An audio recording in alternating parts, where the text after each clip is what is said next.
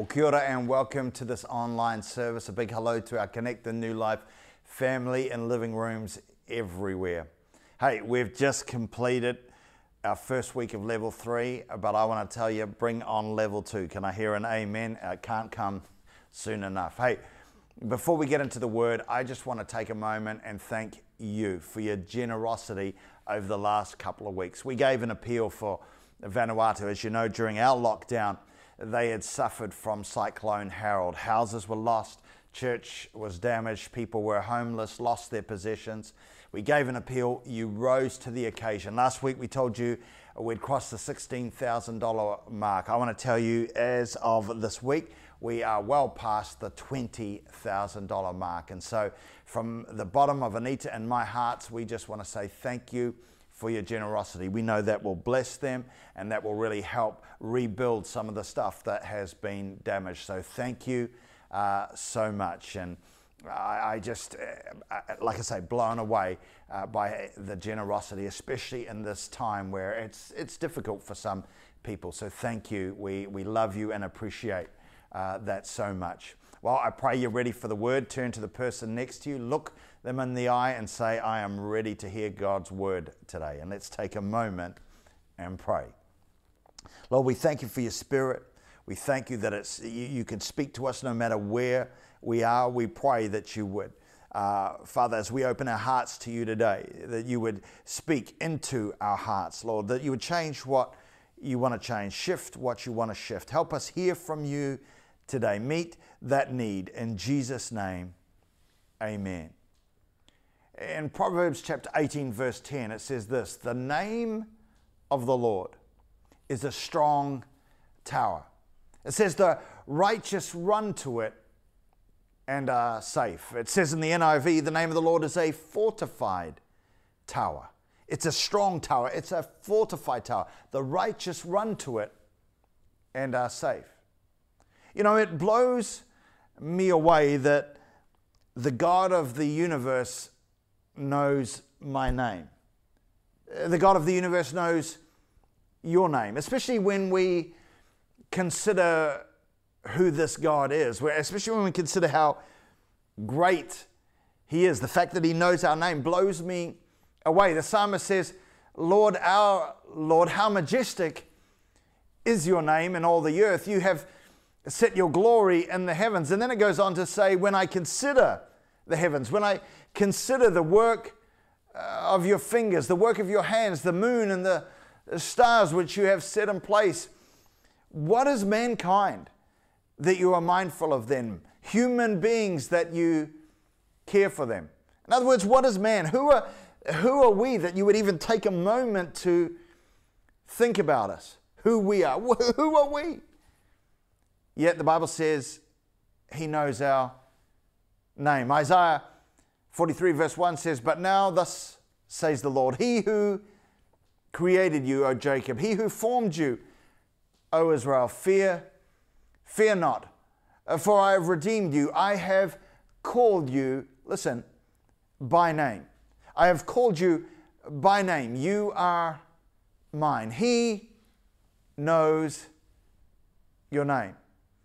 You know, if you're like me, I have to work really hard to remember people's names. Like just the way I am, I'm just being honest here.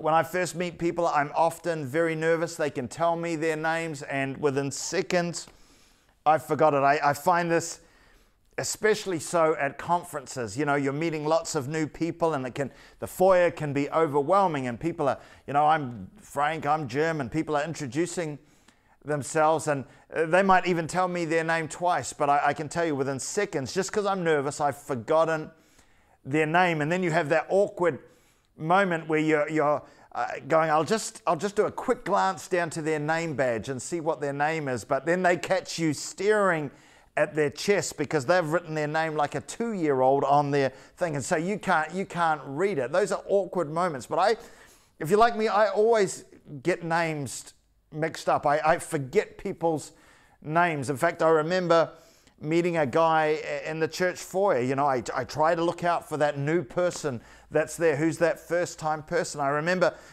meeting this guy. I'm like, hey, nice to meet you. What's your name? So on, introduced back and forth. And so as I'd see him week on, week out, I say, hi, Bob, how are you? Great to see you at church today.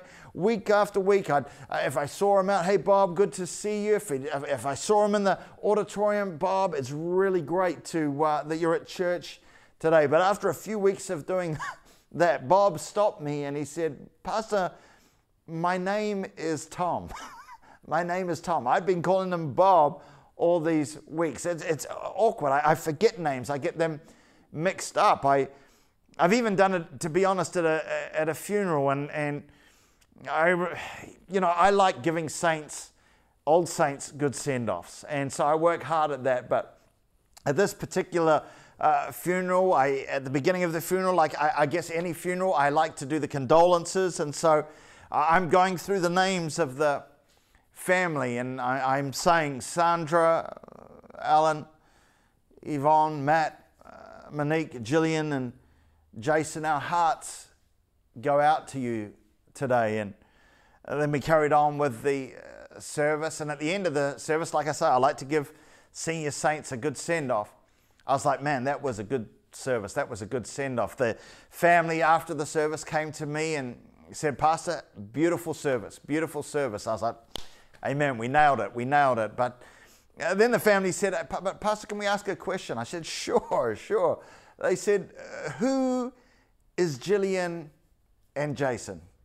Who is Gillian and Jason? And I said to them, you don't know who Gillian and Jason are? I mean, like, did Dad have kids we didn't know about? And then in that moment, the light bulb went on. I realized that Gillian and Jason were from the last funeral I did, because I'd done one of those pastor's tricks. I had cut and pasted the names, but I hadn't cut out Gillian and Jason. Now, their family is probably watching today, so please forgive me. They did forgive me. They had a good laugh about it too. That's why I can share it today. But even at weddings, I've got people's names mixed up. I've forgotten what their names are at weddings. To our beautiful staff, some who work here, Natalie and Mason, when I was doing their wedding, my dyslexic brain got their names mixed up. I ended up calling them Natalie and Nason. I forget names. But I want to tell you today, I might forget your name. Your pastor might forget your name. Your connect group or small group leader might forget your name. But I'm here today to tell you, God will never forget your name. The God of the universe knows your name. In fact, Isaiah said this. He said, can a mother forget the baby at her breast? And then it says, though even if she forgets, I will not forget you. It says, I have engraved you on the palm of my hands. And I think the New Living Translation, it says, I have engraved your name on the palm of my hands. He knows your name. But just as it is important that He knows our name, I want to say to you today, saints, that it's equally important that we know His name, that we know who He is, who God is. In Exodus chapter 3, when Moses had his encounter with God at the burning bush, Moses asked God, what is your name? Because names are important, right? Our name is who we are. Our name is our identity. There is a lot in a name. And so at the burning bush, Moses said to God, when people asked, he'd been given this huge task to accomplish. And so he was going to have to go and tell people, God has sent me to you. And so he's like, God, what is your name? And here's what God said to him. He said in Exodus chapter 3, verse 13, what is your name? Then what shall I tell them? God said to Moses, I am who I am. This is what you are to say to the Israelites. I am sent me to you. And then he went on to say, this is my name not just for your generation, Moses, but this is going to be my name for all generations. This is it says in Exodus 3, verse 15, this is my forever name. the name you shall call me from generation to generation. Meaning, as it was then, so it is now. As it was for that generation, so it is for this generation now. I am, that is his name. And this name is a strong, fortified, and mighty tower. It's a name that you can find refuge. You can find refuge in this name. You can find safety in it. You can find peace in it. You can find reconciliation and redemption in it. Provision in it. He's Jehovah Jireh, the God who will meet every single one of our needs according to his riches and glory. I mean, it is the name that is able to do immeasurably more than all we can ask or imagine according to his power that is at work within us. And because he works in us, this I am God, with this forever name, meets you and I at the point of our need, in the midst of our battle and struggle. When someone says, I'm going under, will somebody help me? I am. I can't hold it together anymore. I am. Nobody is listening to me. I am. I'm not sure who's on my side. I am. I'm pouring into others. Who's pouring into me? I am. I deserve more. I am. I've given all I can, but it's never enough. I am. Who could possibly be smart enough to figure all this out? I am. I just need somebody to hold me. I am. Who's going to make it through this? I am. I need a new idea. I am. What's the latest thing? I am. What works? I am. I am the way, I am the truth, I am the life, I am the same yesterday, I am the same today, I am the same forever, I am the solution, I'm the sustainer, I am the restorer, I'm the life giver, I am the beginning, I am the end, I am the first and the last, I am God and there is no one besides me, I am the Lord and there is no other, I am that I am. And that is my name, that is my memorial name, my forever name, to every generation. I am God. And when we know his name, who he is, only then can we truly understand who and whose we are. He knows your name, and he hears the cry of your heart.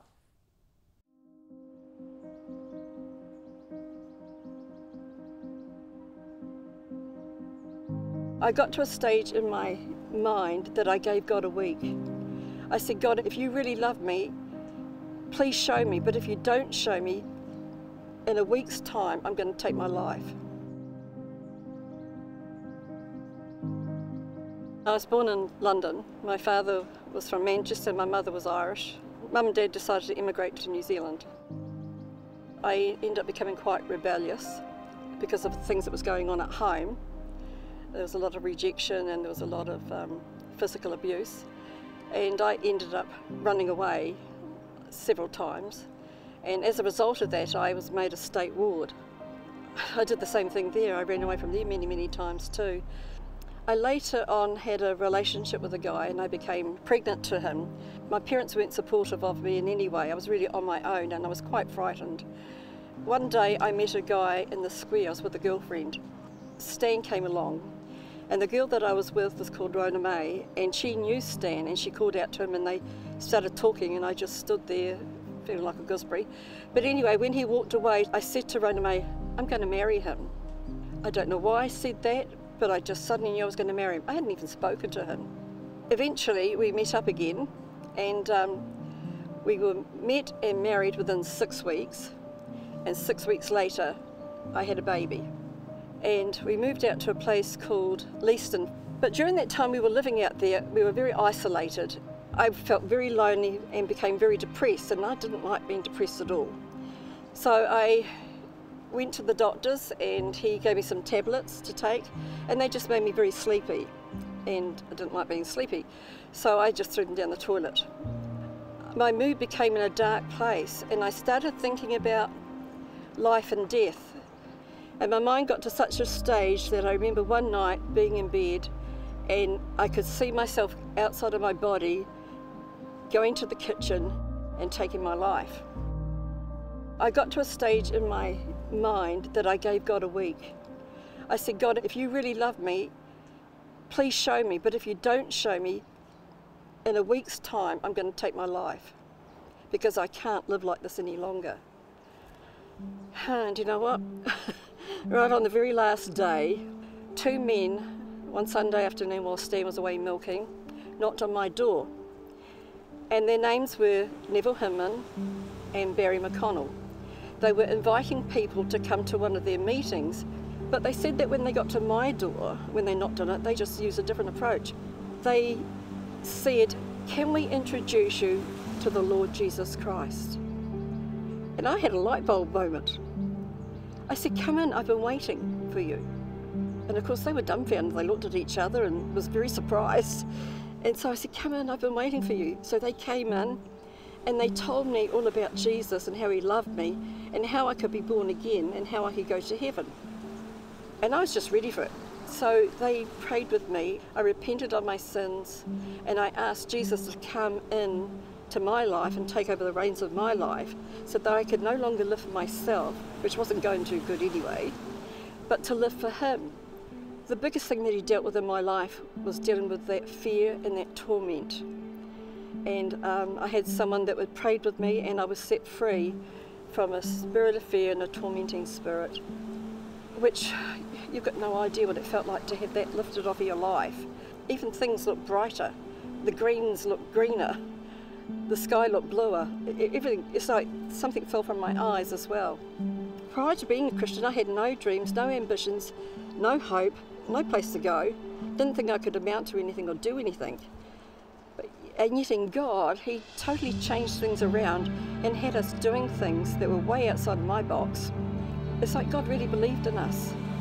And so I feel totally fulfilled in God, happy, peaceful, restful, still have a great hope for the future, not only for myself, but for my children, my grandchildren, my great-grandchildren, and for the life of the church. And if you want to know truth, who is Jesus, he is the way, the truth, and the only life. He will move heaven and earth to get to you. He will reveal himself to you. That would be the most important thing I could say.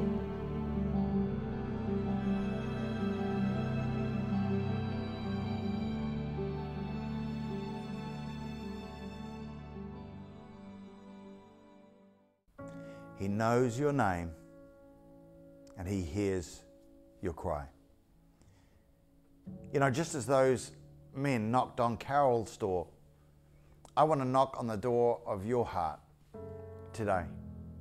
In John chapter 8, when the Jews asked Jesus who he was, when they were trying to figure him out, Jesus said to them, "Most assuredly I say to you, before Abraham was, I am." And then it says the Jews took up stones to throw at him. And the reason they did that is they knew exactly who Jesus was proclaiming himself to be. He was proclaiming himself to be the I am God. The I am God who became flesh and dwelt among us, and we have seen his glory. That's why there is power in the name of Jesus. The power, as the song goes, to break every chain. See, Philippians tells us in Philippians chapter 2, verse 9, that Jesus was given the name above every name, and that salvation is found in no one else but Jesus.